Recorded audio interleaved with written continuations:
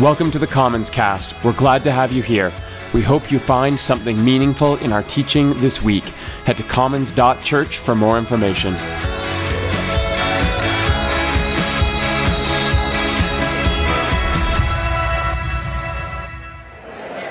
Good morning, everyone. My name is Devin, and I just want to say that it's good to be here with you today. It's been a while since I've been up here. You guys got a carpeted little stage here, which is nice. Despite what it may have looked like, Nicole and I haven't fallen off the face of the earth. We've been spending most of our time over at Inglewood Parish with Scott and the team there. It's been a really good experience so far. The community that's been forming within the church has been incredible, but also the relationships we've had a chance to form with the broader Inglewood community has been really great. And in the coming year, we're just looking forward to deepening that as much as possible. So there's some really neat opportunities, and we've been really glad to be there. So this week, though, we are going to continue our walk through the book of Acts. But before we get started, I just want to say that if Scott or Jeremy ever ask a favor of you, be careful how you answer. Because a couple months ago when they asked me to do this, I said, sure, I like teaching. It'll be summer. The text will probably be something fun. Nope, not summary and not fun.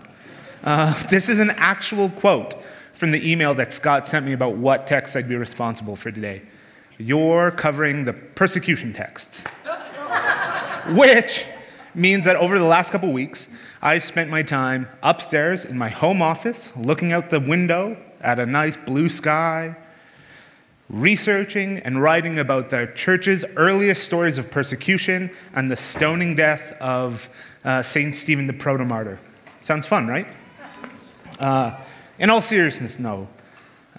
Scott and Jeremy, along with the rest of the teaching team here at Commons, do such a great job on a regular basis with teaching that I'm super happy to be here, allowing for a little space for both Scott and Jeremy to take some time and recharge for the coming year. So as we make our way through the books of Acts this summer, it's a chance to listen to a diverse set of voices. With a book like Acts, we have a unique opportunity to jump around the text a little bit, look at different characters and their stories. So if you weren't here last week, that's okay. These stories and these sermons weren't necessarily meant to listen to chronologically. You didn't miss anything last week that you need for this week. Last week, though, Jeremy did walk us through some of the broad themes and the tone of Acts. He painted a picture for us that as we attempt to live faithfully in light of the gospel message, that the results are not always perfect. But at its heart, the book of Acts is about people trying to make sense of life as faith intersects it on a day-to-day basis. Today we're going to be covering the end of what is considered the first section in the book of Acts, called the Jerusalem section. It's focused on the early church's formation and momentum before it spread into what the text calls the rest of the ends of the earth. This section concludes with the martyrdom of Stephen at the end of chapter 7. But first, I want to say that some of the things in this text are heavy. We're going to be talking about suffering, and even as I sat down to write for this today, I found myself challenged by the text. I did not want it to move inside of me like it wanted to. I tried to dig my heels in and mold it into something I was comfortable with. But as I fought to make this text palatable to my own sensibilities, the Holy Spirit was patient and kind and waited for me to find the peace within that challenge. So today, if you find yourself in that same place that I was and am, it's okay, because the Bible does not demand that we come to it perfect or all together. It simply asks that we come and try to make sense of it, which often means holding on to seemingly disparate ideas like peace and suffering. But as we come to this text, we are met by the divine comforter who does not scold us for our questions, but simply shares his presence with us. So as we read difficult things today, I invite you to come with your questions and your hurt and meet God. Pray with me. Creator God, as we come to the text, each one of us coming with different thoughts, feelings, and questions, different histories and experiences, I want to say, God, that I trust you with these things, with each one of our needs, and that you would meet us in that need, whether it's a need for comfort or encouragement or peace or hope. You are the God who knows fully. You are the God who cares completely. You are the God who cares for all. So as we approach this text this morning, speak to each and every one of us through it. And I want to pray that today be nothing more or less than a chance to meet the divine. Come meet us, God. In Jesus' name we pray, amen. The story that we're going to look at today covers a huge amount of text, so I won't be able to read verbatim every word of it. If you're interested, you can read kind of from chapter 3 to the end of 7 and a little bit of the beginning of chapter 8. But as we make through our way through the story, we'll just stop, point out some interesting things, talk about it until we, and then for the rest, I'll summarize until we end up with the stoning death of Stephen. But to really understand Stephen and his death, we need to understand, or first catch up with the disciples Peter and John. The scriptures say that Peter and John are filled with the Spirit, and they've just healed a lame beggar, and Peter gives an impassioned sermon about the risen Christ. And in the middle of this sermon, the writer of Acts tells us that a group consisting of temple guards and Sadducees was upset because Peter's teaching. This group arrested Peter and John and threw them into jail. But despite their imprisonment, many thousands of people who heard their teaching believed and became Christians. The next day, Peter and John were brought before the high priests Annas and Caiaphas.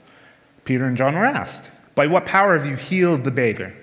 Their answer was, "Jesus." Annas and Caiaphas were not satisfied with this answer, but at this point, they didn't really have many other options. Because Peter and John obviously healed a man, there were thousands of witnesses to that fact.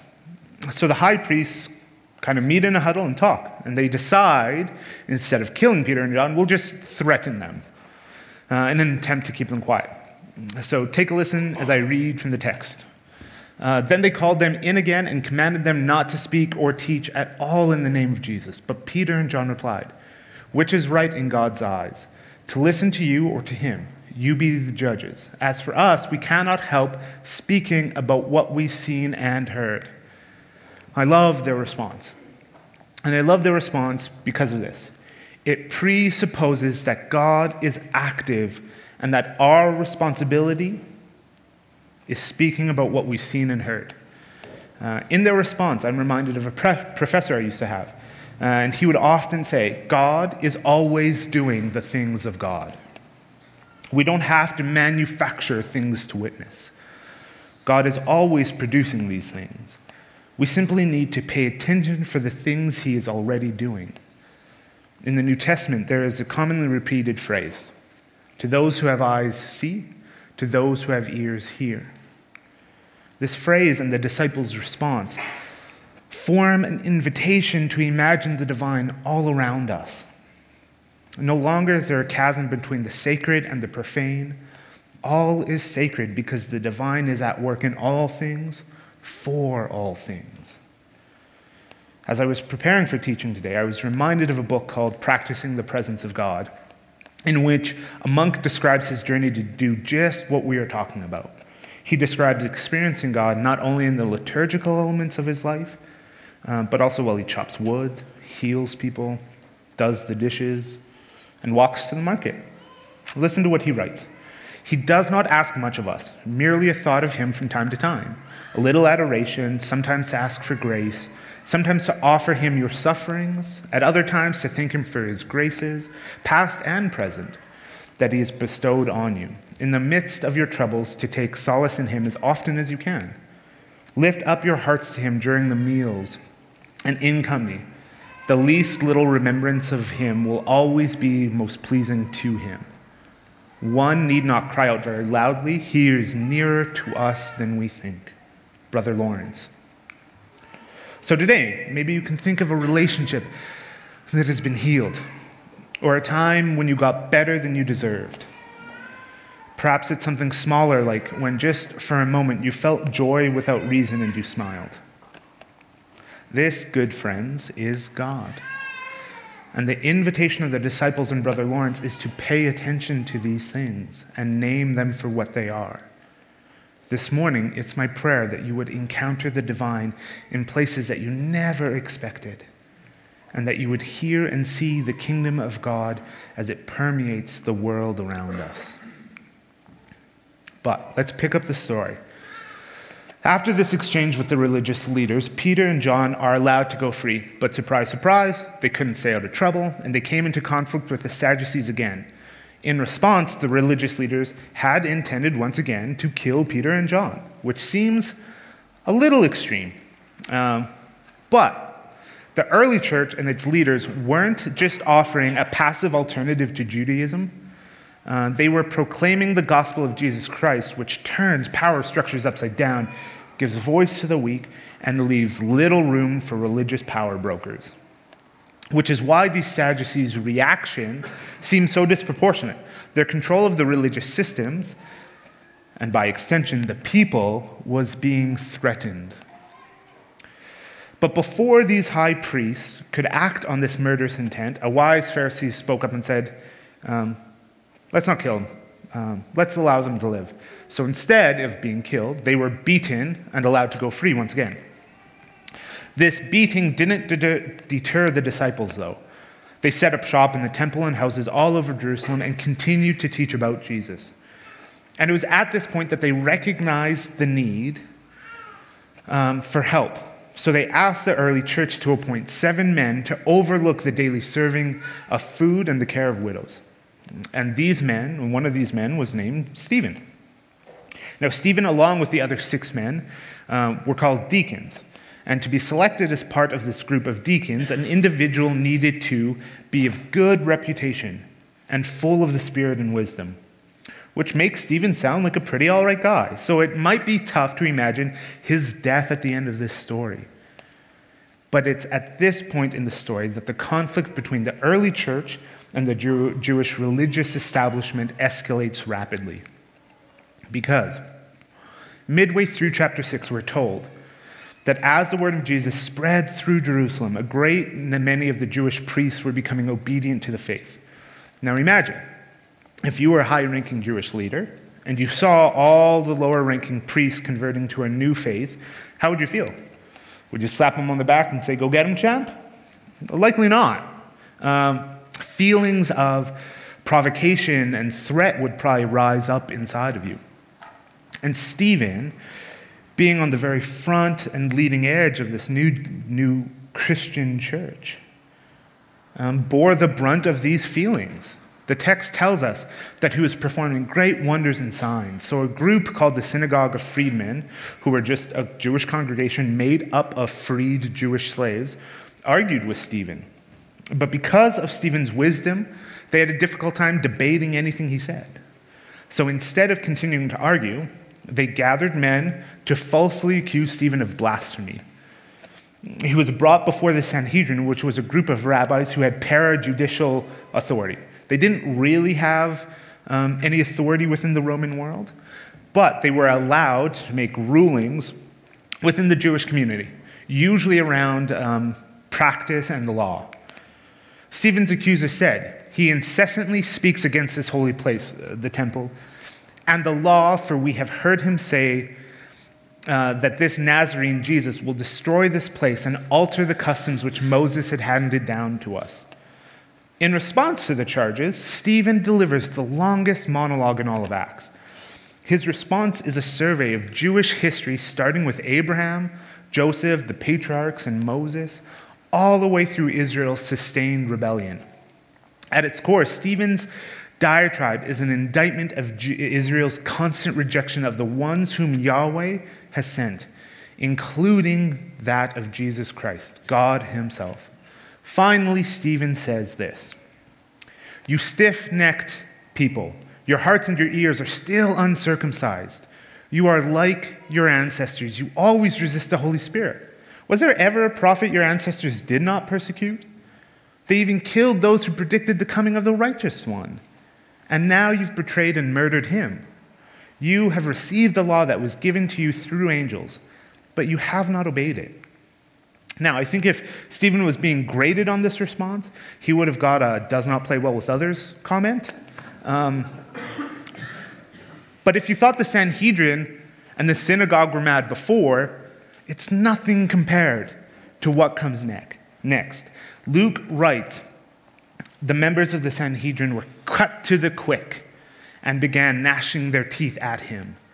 A mob grabbed Stephen and carried him outside the city, and the text tells us this.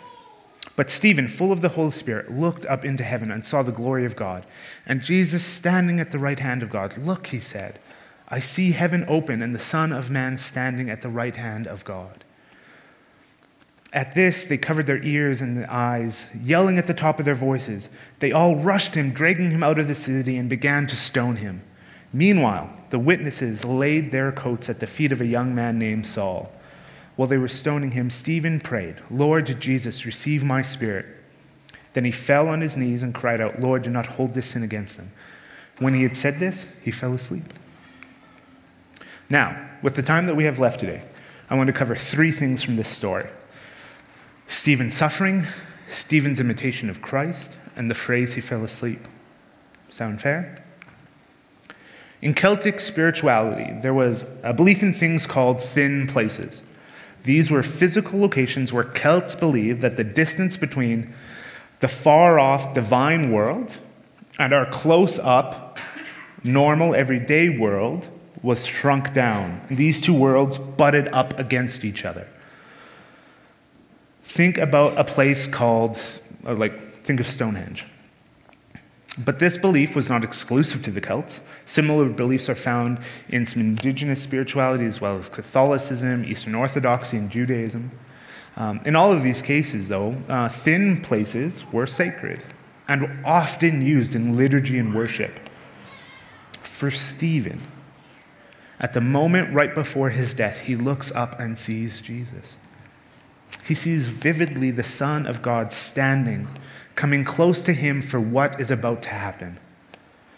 In his suffering, Stephen experiences the closeness of Jesus. Now, I'm not here to say that suffering is something we should create for ourselves, nor am I here to say that suffering is something that God sends to us. I simply want to say here today that suffering exists. And if we're open to the experience, Jesus can meet us in our suffering.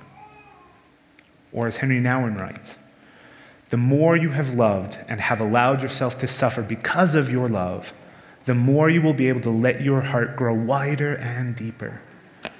When your love is truly giving and receiving, those whom you love will not leave your heart, even when they depart from you. The pain of rejection, absence, and death can be fruitful. Yes, as you love deeply, the ground of your heart will be broken more and more, and you will rejoice in the abundance of the fruit it will bear. In a room this size, I am sure that there are people here who are suffering today. Maybe the source of your suffering is a broken relationship. Maybe it's the state of the world, or maybe it's watching someone you love make unhealthy choices. Or maybe it's that you're lonely because nobody will take a chance and say hi. Whatever the source of your suffering is today, please understand, suffering is not the end. Your suffering is sacred. It's a thin place where God wants to meet you. And it can be a fruitful, transformative journey. And Stephen definitely seemed to understand this. I mean, the whole reason he was in trouble in the first place was because he had been caught up in the love of the kingdom of God, and he knew that he had to share what he had experienced firsthand. As Stephen is dying, he says, Lord Jesus, receive my spirit. And then he cried out in a loud voice, Lord, do not hold this sin against them. This is a quote of what Jesus said as he died on the cross. At Easter, when we rehearse the Passion narratives where this quote comes from, it sometimes washes over me. because I've simply been around this story for so long. This is how we work. Overexposure produces desensitization. When I hear the Easter story year after year, the radical nature of Jesus' statement can fall a bit flat. And I have to work hard each year to enter the rhythms of Easter and receive everything that this story has for me. But I think there's a second reason why Jesus' words fall flat sometimes. And it's because Jesus was the one to say them. I mean, it's Jesus. What else could he have said? Could Jesus have stayed silent on the cross? Could he have called out for those legions of angels that the mob was taunting him about? The academically correct answer is, of course he could. That's what makes that special. But if I'm honest with myself sometimes, I do not expect him to do anything other than what he did.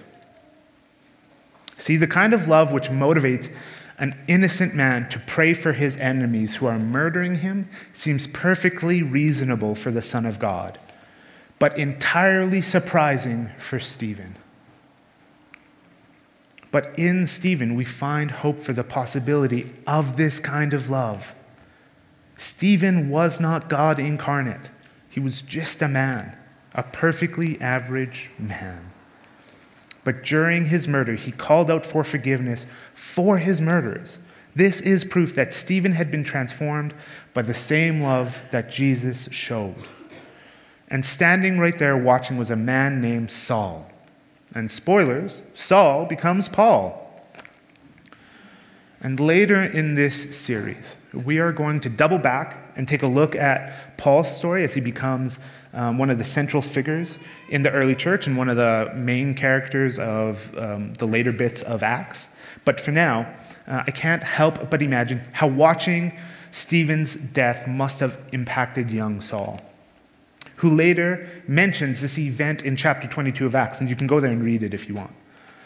This incredible act of love, Stephen's imitation of Jesus' love, would have seemed impossible other than the fact that Saul himself was there to witness it. The love of God that makes it possible to forgive our enemies transformed Stephen, and it transformed Saul, who would later write these words in 1 Corinthians 11:1, "Imitate me as I imitate Christ." These words invite all of us into the journey of being transformed by God. So if you hear Stephen's prayer for his enemies and you feel like that's not in you, it's okay. I'm not sure if Stephen or Paul would have thought it was possible for them either.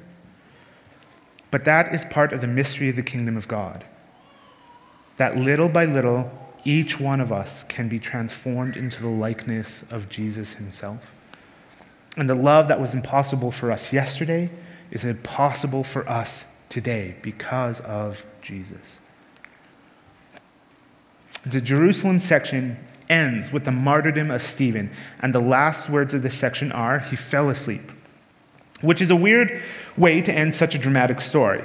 One way to understand this is as a euphemism for death. You know, like when the childhood pet dies and you have to explain what happened to Fluffy, you say something like, "Oh, we took him to a farm," or "He fell asleep. He went to sleep," something like that. These statements are common social conventions. They let us off the hook for explaining complicated themes like death to a child.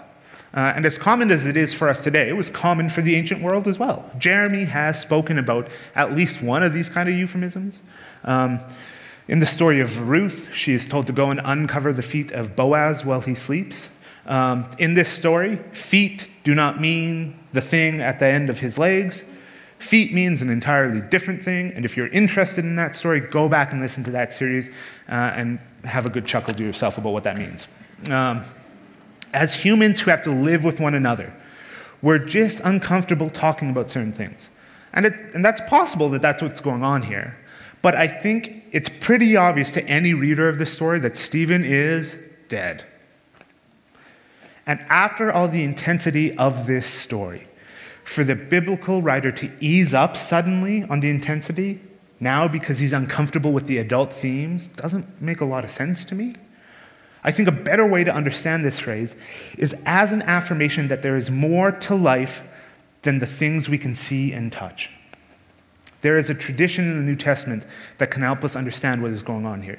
Let me read 1 Corinthians 13:12, which says, "For now we see only a reflection as in a mirror. Then we shall see face to face. Now I know in part, then I shall know fully, even as I am fully known."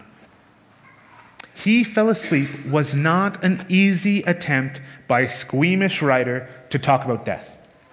Earlier we talked about the suffering and how there is fruit even in our deepest hurts. When Jesus was on the cross, he cried out, "Father, why have you forsaken me?" From that suffering came the defeat of death, the possibility of loves that make enemies friends, and the hope that when we hurt, even when that hurt costs us our lives, death is not the end. He fell asleep was not because death is powerless. And in the face of what Jesus did on the cross, he fell asleep was not a weak way of avoiding an awkward conversation. It was a powerful proclamation that the kingdom of God is all around us. And even when faced with suffering and pain, the kingdom of God prevails. In the church calendar, there is a day set aside for St. Stephen. Depending on the exact tradition, the days vary a little bit, but generally they are lumped together in the days immediately following Christmas. In the Catholic tradition, St. Stephen's Day is on Boxing Day. And in his 2009 St. Stephen's address, Pope Benedict XVI said this: "Like his master, St. Stephen died forgiving his persecutors, and thus makes us realize that the entry into the world of the Son of God gives rise to a new civilization. The civilization of love that does not yield to evil and violence and pulls down the barriers between men and women, making them brothers and sisters in the great family of God's children." And today, friends, this is my prayer for you, that you would both participate in and encounter this new civilization called the kingdom of God, where enemies become friends, transformation is possible, and where death has been made powerless. Please pray with me. Creator God, we trust this vision of the kingdom that sometimes feels far off from us, that the transformation that we see in Stephen's love for his enemies just isn't there inside of us. But we trust that as we seek to listen to you, to see you in this world, that we would be caught up in that same story, and little by little, we would experience that same transformation. For those of us in this room who are suffering, God, I ask that you just draw close. Not to fix it or make it go away, but just to honor that it's there. Would you bring your presence to each one of us in whichever way we need it today, God? And as we go from this place, would we just have a sense of your nearness? And we ask this in the strong and powerful name of Jesus Christ. Amen.